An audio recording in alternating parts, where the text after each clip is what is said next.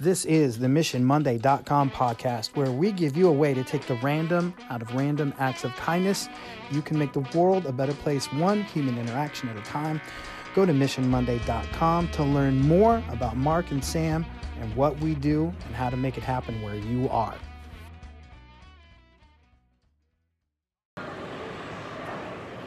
Good afternoon. This is the weekend edition of MissionMonday.com, and this is Mark, and I'm just hanging out at a mall in Omaha. And so a real quick story, just got to thinking about walking down the halls, and that's what Sam and I talk about all the time, is walking down the hallways of life and having interactions with people and making sure that the steps that you take in that hallway, that you're making those steps count.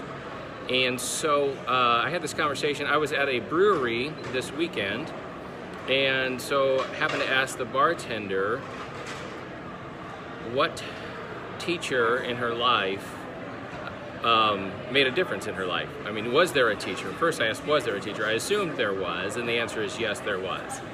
And so that was a high school teacher, she said. The reason is because not only did he love the content that he was teaching, which was English, but more importantly, she said, he saw me as a real person and not just another student in his class. And it got me thinking about how, you know, this has nothing to do with education.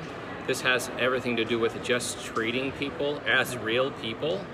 And so basically what that means is looking people in the eyes, listening to them when they talk to you, having conversations with people, letting them know that you notice them, letting them know that you care about them. No matter how long that interaction is, it can be a 5-second interaction, it can be a 5-minute interaction.